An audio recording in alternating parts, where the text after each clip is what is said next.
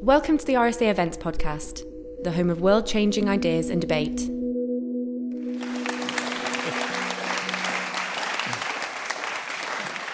I'll navigate my way around. Good afternoon, everyone, and welcome, and thank you for coming. My name is Will Hutton. Apart from anything else, I've known Richard for over 40 years. I currently write a column for The Observer. I'm the principal of Hertford College in Oxford. But that's enough of me. This is the man you've come to hear. Richard, the first thing, I won't mention this again, but I do think that he is a tribute to his own philosophy. He is going to be nearer 90 than 80 in 6 weeks' time. And I know that when he serves to your backhand, it's as lethal as it was when I first started playing tennis with him 40 years ago. Extraordinary man. A combination of his geniality and integrity shines through. And when he gets his teeth into something, he is unbelievably persistent. He was unbelievably persistent in the 80s and 90s about the need to reform Britain's labour markets, and actually to the extent they are well-functioning and amongst the best functioning in the world is arguably down to this man. And then he took up a different baton in 2005, publishing the first of his books on happiness. That was followed up some years later by a kind of focus on Thrive, on the psychological dimension of happiness. And now there's this third volume. One of the things I'm going to ask him, actually, just to pre-warn you, Richard, is why now and why a third book? He is, you should also know that he's a founder and co-director of the Centre for Economic Performance at the LSE, which actually, I'm going to be slight hyperbole, but I think it's fair. The centre is, I think, the best centre for practical, empirical, evidence-based economic research in the country. And member of the House of Lords. Richard, you should go to the lectern and go for it. Thank you very much. Well, thank you all very much for coming. I suppose some of you are foregoing your lunch. Which reminded me of a conversation I had with our young granddaughter once about her brother and how much she loved him. And then she said, in fact, if he died, I would cry even if I was eating lunch.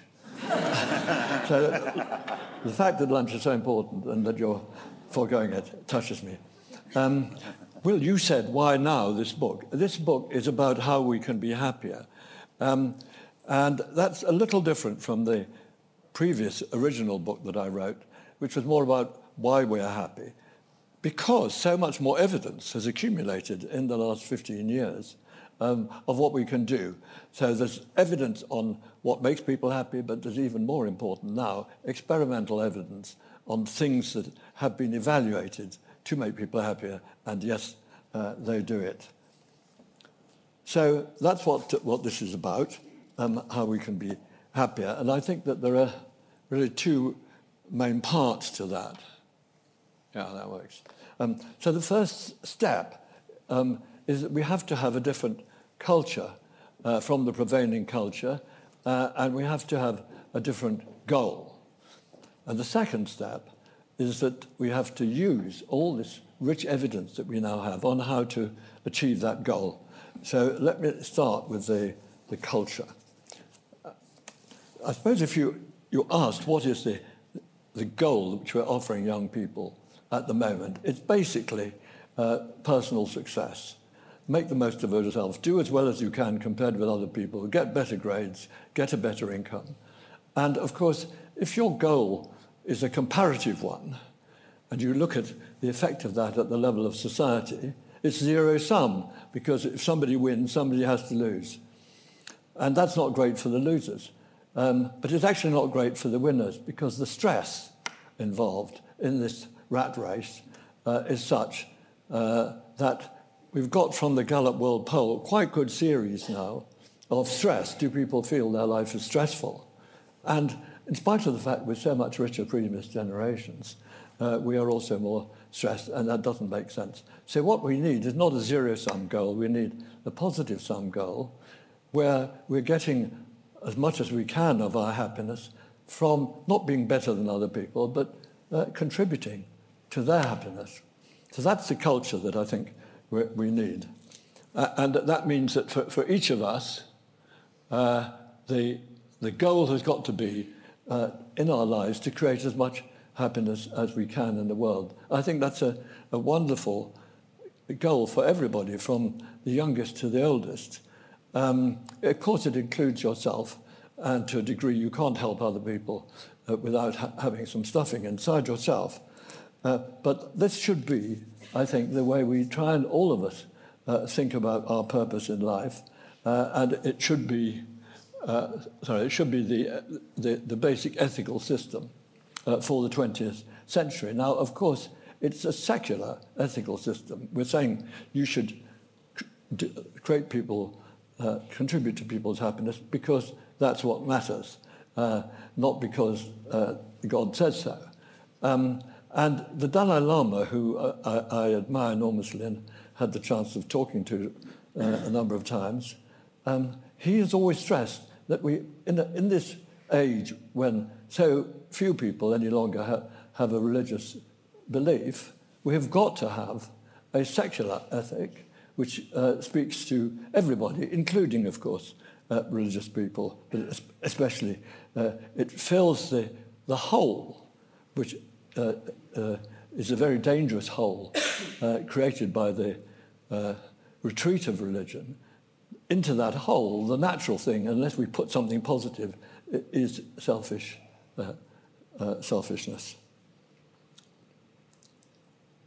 So that's the idea, but most ideas only take root if they have organizations that are carrying the idea. And that's why some of us have thought it's very important to try and create new organizations where people get together regularly using really good materials, but to remind themselves of what is really important in life and to be supported and inspired by doing that with other people on a regular basis, which is why we founded Action for Happiness. I hope somebody's going to ask me what that is. Okay. So I've been talking in a very altruistic language so far, but of course we have to take care of ourselves as well. We can't be much use without doing that. And I think we've got a great idea that has been established by modern psychology, or reinvented, you might say, that the way to make ourselves feel better is to work on changing our thoughts.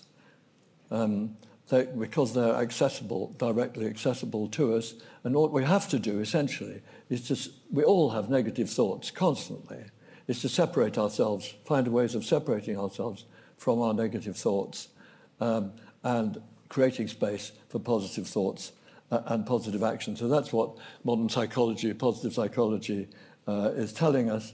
It's also, of course, what was said centuries ago in the East, and so we are getting also the same message carried on the practice of mindfulness and other Eastern practices, which can also be very, very helpful. But I want to talk mainly about the care of others, and of course that's partly in your personal life, but it's very importantly in your work life. And in at least half of my book, I'm talking about what different professions can do on the basis of experimental evidence to make people they touch happier. So, of course, we've got to know what are the most important things that affect people's happiness, and they are, in particular, mental and physical health and human relationships, family, work, and community. Income is also important, but less than those. And how do I know this? Because we've done a lot of work on it in our centre. We published a book called The Origins of Happiness, and here is the main diagram. So this is from Britain, but actually we've done it for a number of advanced countries. It comes out the same everywhere. The top factor explaining the spread of happiness that we find in the population is whether or not, this is a very simple question, have you ever been diagnosed for anxiety or depression? Next is quality of work, which is also, of course, to do with relationships.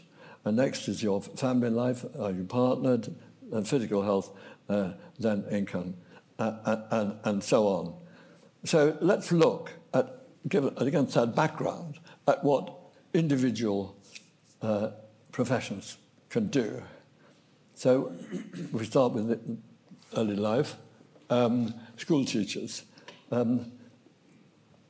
It turns out that the best predictor of whether somebody will have a happy life as an adult is whether they were happy when they were a school child. That's much more important than the grades they get.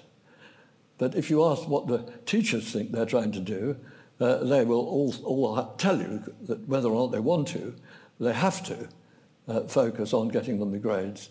This is not a good scene. It's producing a lot of mental stress for young people.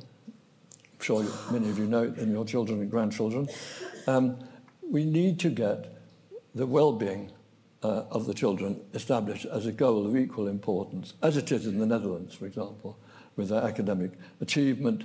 We need to encourage schools to measure how the school is doing with the well-being of its children, to teach life skills weekly.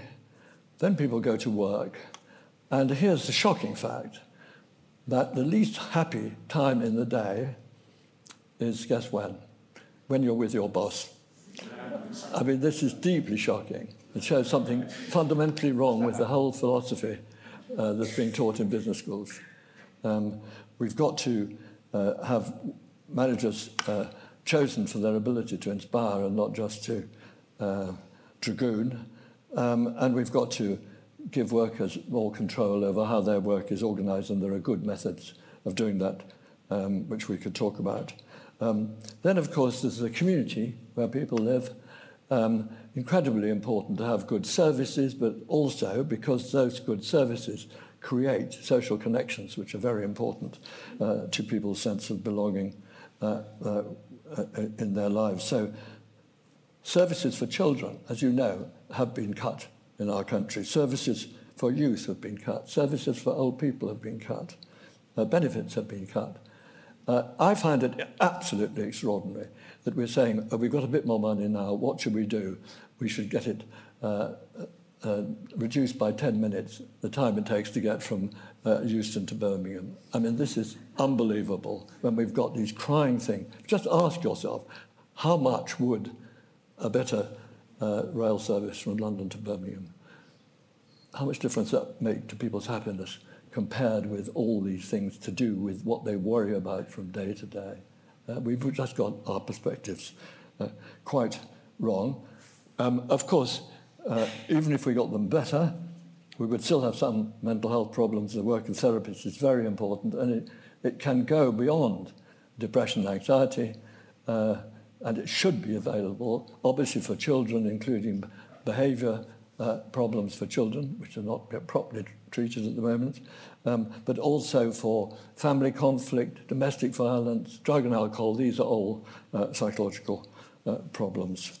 So we need a better society, but we need to help people personally as well. Who can lead the charge? Well, I'm an economist, and I do think that I actually came to economics later in life because it had this idea, basic idea that you've got to have a clear objective, and then you've got to think of what you do on the basis of how do you maximize the objective using whatever resources you have. So I think economists can lead the charge, but we need that in getting happiness established as the objective. We need politicians to listen, and of course we need to have scientists who are thinking about future generations being as important as the present generation. So can this succeed? I think it's going pretty well. I mean, we're not there. We're in the very early days of this happiness revolution. But there are a lot of people involved, there are a lot of individuals involved, but now there are an increasing number of politicians involved. Day before yesterday, I was in Brussels, where the European Council of Ministers, that's the heads of government, have issued this extraordinary statement. I mean, we used to be maximising GDP in Europe. This is quite a change. Making it happen, of course, is going to take some time, but there are those three countries that have had well-being budgets. It is interesting they're all led by women, and I think women are a very important part of this happiness revolution. But men can do something. What about Boris? He could be the first Prime Minister to make well-being the goal of his government. And he's meant to be rethinking these things. Why shouldn't he do that? So here's the final fact I want to tell you, that we've been studying, my co-author and me, and particularly him, the outcome of elections, European elections since 1970, the last presidential election in the States. And guess what? It's not the economy, stupid, which determines the outcome of elections. It is very much more how satisfied people are with their lives for non-economic reasons. So let every Prime Minister around the world read his wonderful article and realise that it is in the interest of politicians to make well-being objective and to spend the money more sensibly in that way. So I think we're at the beginning of our happiness revolution, and I think that all of us can play a great part, and we'll get there. Thank you.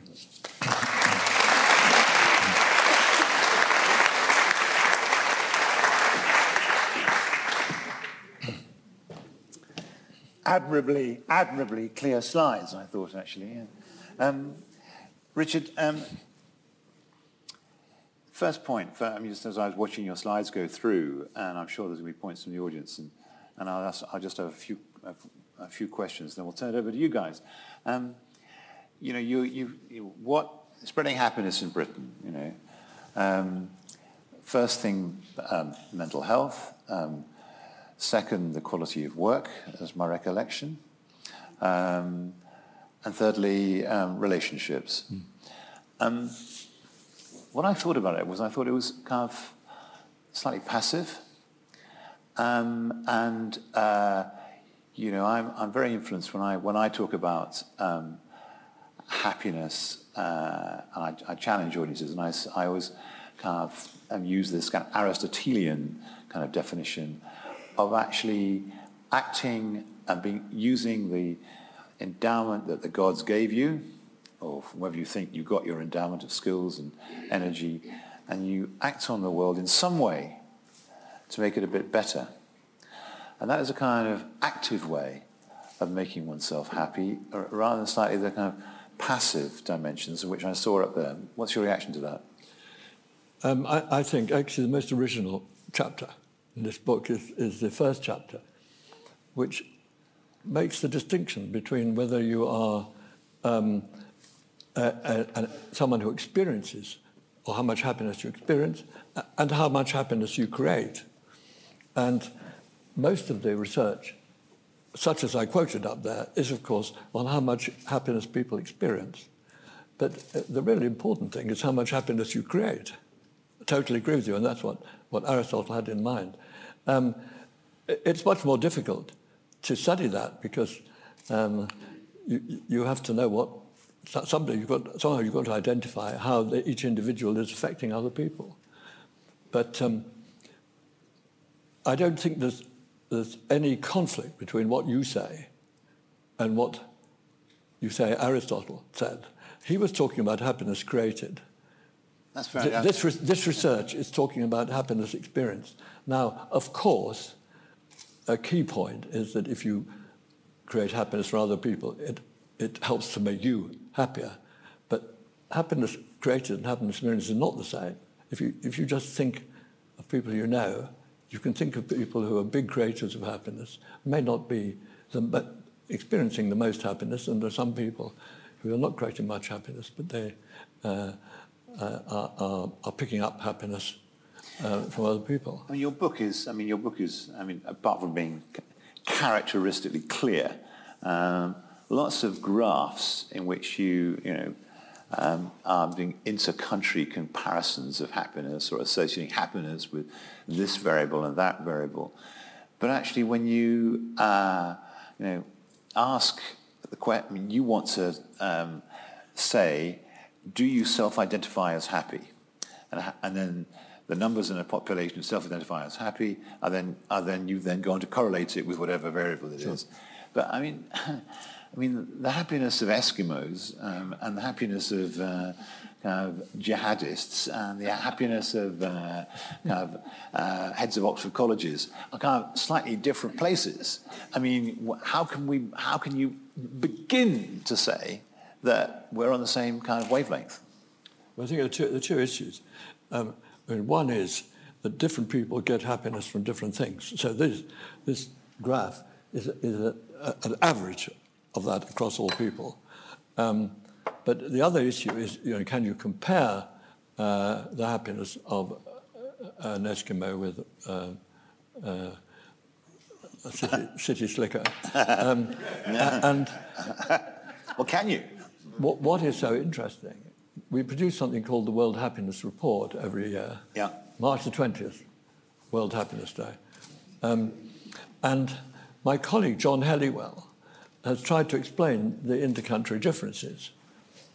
And he can explain 80% of the differences in happiness, average happiness across countries, by 6 factors only. I mean, that's amazing. It means that there is real information in the answers that people give in different countries, even though they're giving them in different languages. What are those 6 factors? I'm sure we're all keen to hear. Okay. Do you have someone that you can rely on to help you in time of trouble? Bridge over troubled waters. Yes. Do you feel free to do the things you want to in your life? Autonomy. Yeah. Is there serious corruption in business or in government? And do you give money at least once a month to good causes? And then what is healthy life expectancy in your country and GDP per head? Those 6 factors. And GDP per head. And GDP is not, it doesn't explain, there's not more than half of that. Are explaining this remarkable range of differences. As you know, at the top always come the Scandinavian countries, because they're so high in interpersonal support. Well, I was caught when I was reading your book by one series of graphs you have, in which you say it's the condition of government, the lived experience of government, that makes you happier than living in a democracy. Mm-hmm. I was quite struck by that. So, I mean, if you're living in China, there's no democracy, but you could be happier than living in a kind of turbulent democracy like ours. Well, there are two, in the studies, there are 2 types of indices of political arrangements in the country. One is democracy, can you change the government, and so on. The other is how well does the government perform? Does it deliver services in an effective way? Do you have the rule of law? Things which could or could not exist in different degrees, imperfectly correlated with the degree of democracy. And it's this quality of government always comes out as more important than the simple fact of democracy or otherwise. It's interesting. People here, we're all gathered, you are the happiness guru. And actually, you stand kind of benignly, rather like Mr. Magoo. I wonder whether people realize how kind of radical it really. I mean, it's extraordinary. Again, as I read it, I thought, my God, Richard, I mean, You want to change the education system. You want to change local government. You want to change the workplace. It puts John McDonnell and Jeremy Corbyn to the shade. What kind of reaction do you get? Do people understand the kind of comprehensive call for change that you and your happiness colleagues are militating for? I think people, they sort of know, but they're not really willing to get to grips with it. And I think the reason is that people have a very peculiar idea of what things governments can do. I mean, as you know, before 1870, government didn't do anything about education even. Yeah. And, didn't do anything. Well, it was happening in other countries, yeah. I'm saying, whatever country. So it's a fact that people's idea of what government can and can't do changes enormously over time. So we now assume that the government can do all sorts of things for the economy. Actually, that's rather exaggerated of what they can do for the economy. They assume that anything to do with how you actually feel about life, what you worry about from day to day, is private matter. It's outside what government deals with. Why on earth would we assume that if the government had methods of helping you with the things you worry about from day to day, and we know what they are. I mean, they're not mainly economic things; they're mainly health and relationship things. If people recognise that the government can do things about this, why on earth wouldn't those move up the list to the top of priorities? Well, I mean, you pointed in your presentation to the European Council yesterday, saying that policy design should reflect kind of well-being rather than happiness. And I know that you have a bone to pick with well-being advocates rather than happiness advocates. But I mean, I'd like you to kind of talk a bit about that. But I mean, having come up with that clarion call, what would you expect to follow through from it? So 2 points. 1, well-being versus happiness. And 2, okay, they've made that statement. What happens now? Well, well-being is a weasel word, which is used to get more people on board. And then people say, oh, but there's 2 different meanings to it. You can have subjective well-being, which is how you feel, which is happiness. But also you can have objective well-being. Now, what is that? Well, that's what clever civil servants or politicians think is good for people. And you have a list, and the ONS produced a list. Yeah. And we got them to measure subjective well-being, but they, in their sort of report on well-being, included that of 1 of 10 factors. So there's also housing and there's transport and there's all the other things which are part of well-being, aren't they? Surely they're part. But no, they're not part of real well-being. Real well-being, something affected by those things. But there is a simple, single thing, which is how good or bad you feel about your life. And we have to get that into people's heads as a central thing. You know, if you're trying to choose priorities, there is no logical way of choosing between priorities except in terms of how they affect one single common objective. I mean, there's no other way of thinking about priorities. I mean, how could you put something, word priorities means something first before something else. How could you put one thing before another except by assessing each of them against something else? So there has to be a single overarching objective for any logical, coherent government policy. So that's what we have to get across to people. But they are using the well-being phrase, many of them, just as a sort of banner for the thing which they particularly want. So the Council of Europe was a slightly weaselly worded kind of thing, but you were still kind of a step in the right direction. Yeah. Now, I talked a bit about the reforms that you were the author of in the 90s and the 2000s, but you're the author of another kind of revolution in Britain, or one of the major kind of advocates of it. And it's come from your work on happiness, and it's in your book, and you write about it, you devote some chapters to it. And that is the cognitive behavioral therapy as a solution to mental health difficulties. And you say that, and you said it this afternoon, that mental health is numero uno in the issue. By the way, just to have a show of hands in the audience, has anyone in the audience either suffering mental health difficulties or knows someone in their circle of friends or family who have got mental health difficulties? Can we just have that happen? Includes me, by the way. And is there anyone who hasn't? Well, congratulations, you three.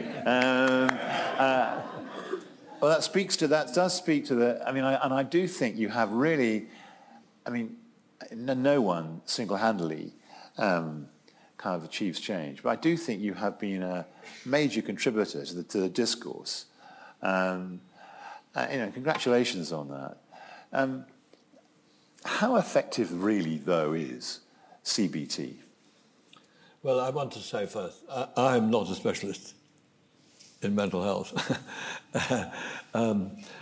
So what horrified me when I started looking at it was that NICE, from about the year 2000, were recommending treatments not only for each physical condition, but also for each specific mental health condition. And what was happening? The recommendations for the physical treatments were being carried out, and the recommendations for the mental health ones were just completely ignored. Simply nothing happened. Just completely remarkable. So all I have done in British context is to press for the NICE recommendations for the treatment of the different mental health conditions to be implemented. So what are those? For anxiety conditions, CBT is recommended for all anxiety conditions. This is where you teach your mind to kind of behave itself. No. They're very. David Clark, who I work with, is very keen to say that CBT means cognitive behavioural therapies, plural. Okay. Yeah. Very, very, very different for PTSD, for obsessive compulsive disorder, for phobias, very, very specific. But based on this one idea, if you like, that, or two ideas perhaps, that the cognitive bit means that if you look at your thoughts, that will be a very important way of changing your mental state. The other is behavioural bit. By doing things that your therapist works out with you, that's another way of changing your mental state. But what does it actually mean to look at one's thoughts? Let's have a look at your thoughts. Okay. Let's have a look at your thoughts. Well, I want you to tell us what it means to look at Richard Laird's thoughts. But you have a negative thought. How frequently? How frequently do people here have negative thoughts? At least once. Yeah. Negative thought. How Okay. frequently? Who has negative thoughts? Who's had a negative thought in the last 35 minutes? There's some negative. There's half a dozen people with negative thoughts, Richard, in this room. Now help them. Yeah. Okay. But by noticing them and getting a mental habit of laying them on one side, you observe them, but you don't let them own you. Putting them on one side, you create room for positive thoughts and actions. Don't most people here have some form of mental procedure that they follow? I think, and people have always tried to find mental disciplines throughout the centuries, but this one seems to be one that has a very much greater success rate. Simply, you of course, the way we've made progress with modern psychological therapy is by measuring people's states. They answer a questionnaire, and in what we've got established in the NHS, they fill in a questionnaire before every session. So if they disappear, you know whether they were improving or not. We have the ability, therefore, to tell whether something is working or not. Yeah. That's crucial because a lot of therapists and counsellors in the past, you feel you're doing good, but you don't really know. And you persuade yourself that you're doing a pretty good job because you can remember A and B and C who really were improved. But what about the ones who didn't? With modern psychological therapy, you rigorously measure everybody and you see what difference it makes. And that's why many treatments have been rejected, which have been previously practiced, in favour of those which pass the test. And it's not only CBT, it's interpersonal therapy for depression, it's couples therapy for depression, it's even brief psychodynamic therapy for depression. So it's sort of CBT obsession. Okay. A couple more points, and then we should throw it open to the audience to ask you some questions. Of course, there's one hanging chad, and because well, there's two areas actually to go, and I will go there briefly, and then in a minute or two we'll turn it over to the audience. I mean, you talked about we talked about psychological health, but a great part of this book is actually consecrated to what professionals and what people can do in various walks of life. Sure.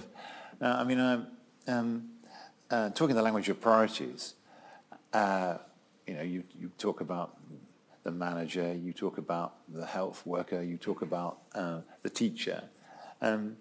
Where would you put your money? Where would you put your effort in prioritizing making us happy? Well, I'm a member of an all-party parliamentary group on wellbeing, and we produced a budget. We're going to resubmit it for the next budget, but since there really wasn't a proper spending review last year. So it had four priorities. First was mental health treatment. Uh-huh. Second was promotion of well-being in schools. Uh-huh. Third was transition of youth into society so that they feel wanted through proper apprenticeship systems and so on, which I've always been very keen on. And then the fourth thing you have to say is proper support for old people, both physical and social. Now, the third of those, I know, I'm knocking around this debate for a long time. It's the first time I've ever heard the case for good apprenticeships put in that way, not as kind of instrumentally, we need to skill people, we need to raise productivity, we must lower immigration by skilling up our own people so we don't have to go abroad for skills. You've made arguably the best argument, which is let's make 16 and 18-year-olds welcome. Yeah, exactly. Absolutely. It's crucial, of course, and that'll be good for them. It'll also be good for the rest of society, for example, to feel safer on the streets. So unless people feel welcome in society, other members of society are going to pay the price. See, in a way, I think that's arguably the most illuminating insight into the way you think.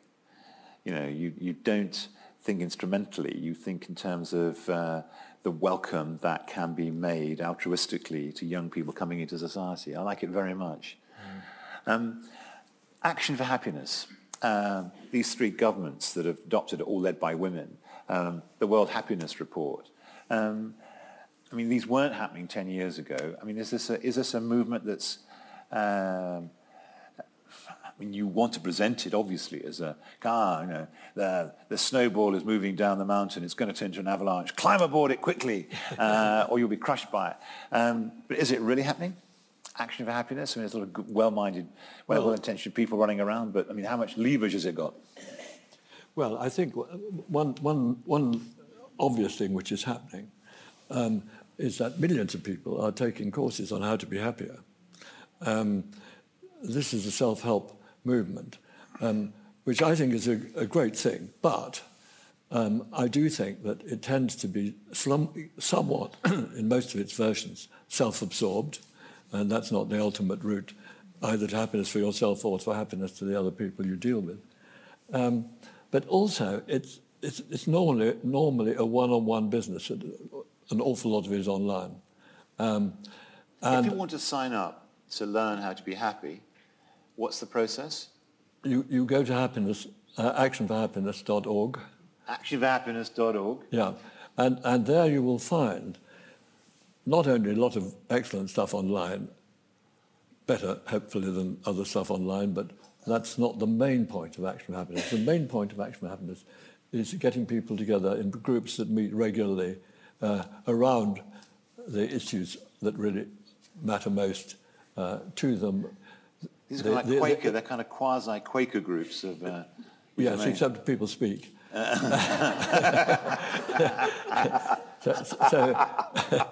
Oh, good. There are really rather inspiring materials provided on a monthly cycle. Give us a flavour of what's the most inspiring piece? Come on, what's the piece that when we go online we've got to go to? That's going to inspire us.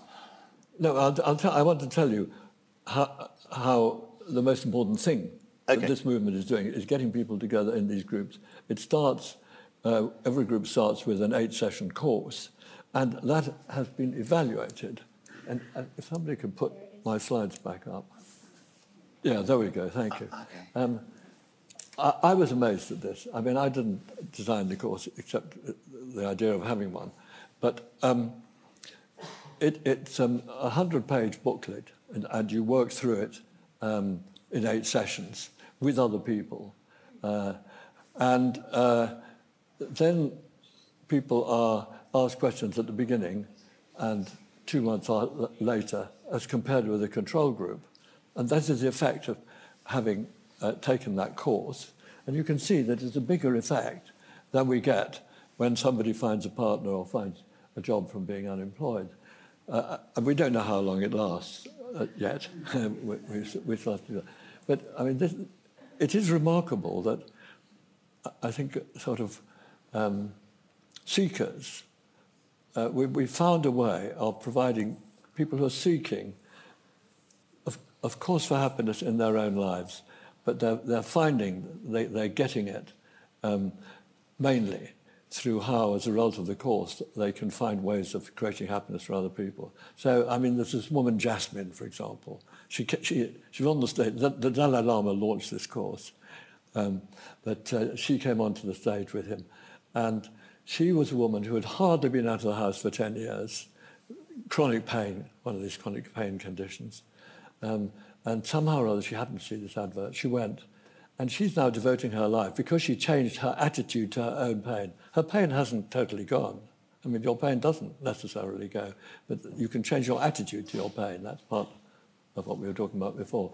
Because of that experience, she is now working with other sufferers from pain to spread the message that you can actually become happier, even if you've got the pain. Brilliant. Okay, let's have a few questions. Now we've got 2 mics. Can you flag this? And let's take a lady in the front. So, and speak directly into the mic as close as you can to your mouth, because you... Thank you. I appreciated your talk, especially when you mentioned that one needs evidence to support a goal, which is quite active. And then you suggested that we need outside support and to use it tangibly. But to me, happiness is just a word. Actually, it has got a lot of passive expectations in it. What do you think of words like maybe flow, gratitude, appreciation? If we don't have this, then we'll go to a childish entitlement. Okay. No. Go ahead. I think do them one by one. Yeah, I know we'll do one by one, yeah. No, very good question. I think of all those things that you mentioned at the end as inputs to happiness. And in fact, the Action for Happiness movement has 10 keys to greater happiness, of which all the ones you just mentioned are in the keys. My wife and I found an acronym for the 10 keys, which is Great Dream, and they include all the things you said. Okay, other contributions. Gentlemen there, and then I'll come to you on this side next, okay? You're very enthusiastic, so I'll come to you. Yeah. So, Richard, I want to ask you about the 3 government initiatives that you mentioned, the one in Iceland and New Zealand and I think Finland. Mm-hmm. Is there evidence that these initiatives are actually having an impact rather than just being a form of words, maybe a feel-good? As a result of that, are things actually changing in these countries to have deeper happiness, for example? No, it's quite interesting actually what they did. This is only last year that this started. And what they did was actually exactly the same as we did in this all-party parliamentary group. You thought of, suppose you had a smallish sum of money extra, what would be the top priorities to spend it on? So that's what all these 3 countries have done. And the programme we proposed would cost 10 billion, and it would just make such a difference. There are some things that make much more difference to things that really matter to people than others. Sorry, Richard, when you say 10 billion, is that the budget, the APPG on well-being? It's the extra spending that are 4 things. Okay, okay. Can't cost. There's a lady here who's very enthusiastic, and there's a gentleman at the back. We'll just come to you first, yeah. Yeah, I am enthusiastic because tomorrow is going to be a crucial day when Britain leaves the EU. Oh. That's going to make you some people are going to be celebrating, others will be plunged in deep gloom. Do you have any thoughts on those who are feeling very gloomy? And then there's a chap at the back. Well, I didn't quite hear it. Tomorrow we leave the European Union. True. Have you thoughts for those who are full of gloom? Alternatively, over jubilant. What are your thoughts? And then this chap at the back. Well, my thoughts are, as when all bad things happen, once they've happened, you have to accept them and get on with something else. You don't want to fight for re-entry, ultimately, or closer alignment, or not for whatever. Not for the time being. You see, I think that's the. We have to fight for a better version of it, of course. But I think for people who are directly, specifically affected, particularly industries and so on. I mean, they've got to fight like hell, obviously. But those of us who are not directly affected by it, except insofar as our whole country is, I think we should get on with some of the things I've been talking about. Except that there is a point here, which is a kind of relates to happiness. And, I mean, those who are analysing why it happened, those who argued for it, Dominic Cummings, Matthew Elliott, all these people, wanted it very much. They really wanted it because it would, they thought, make them happy and make the country happy.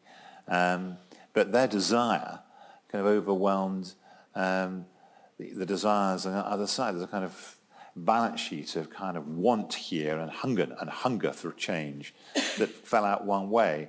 And there's a lot of people, like this lady who made the question, unhappy. Does one just shrug one's shoulders and move on after that? Well, I actually think that, going back to one of this gentleman's question, because in a funny way, when the system is shaken up in a bad way, it can also create an opportunity to shake it up in a good way because there's kind of a greater openness of mind. Let's hope.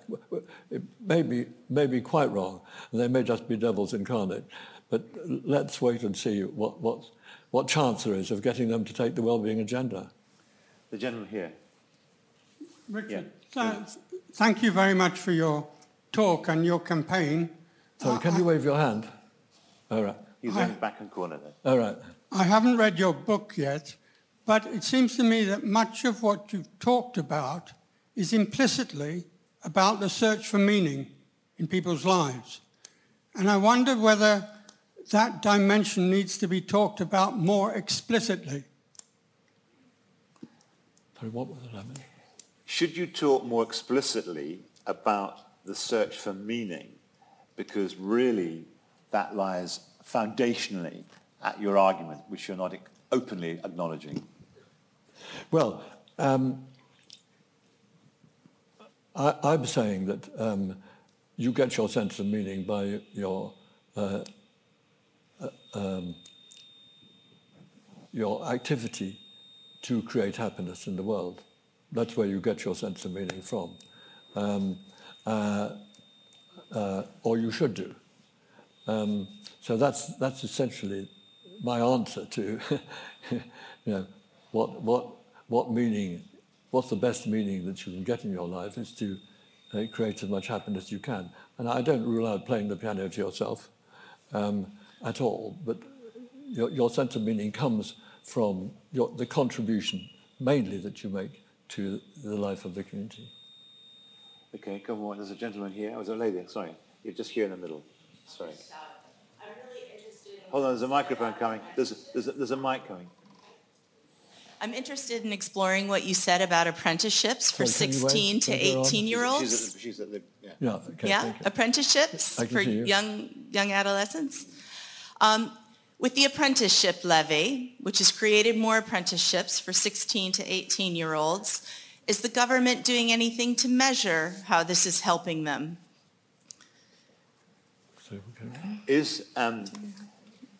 You want to welcome 16-year-olds into the workforce. Yeah. There is an apprenticeship levy, which is trying to finance better apprenticeships. What's being done to measure whether it's working, and in particular, working in the way that you would hope? Yeah? It's a complete mess, of course. I mean, it's unbelievable how we throw the whole system up in the air every 2 or 3 years, and then we have to try and put it together again. I mean, how young people are meant to see a way forward if they're not going to university is beyond one at the moment. I've been arguing, and I think Will has been also doing it, we must have a system where the progression for somebody who doesn't want to go to university is exactly like, or similar to what it is if you do want to go to university. You achieve one level, and that qualifies you for going on to the next level. And we've not got a system at all.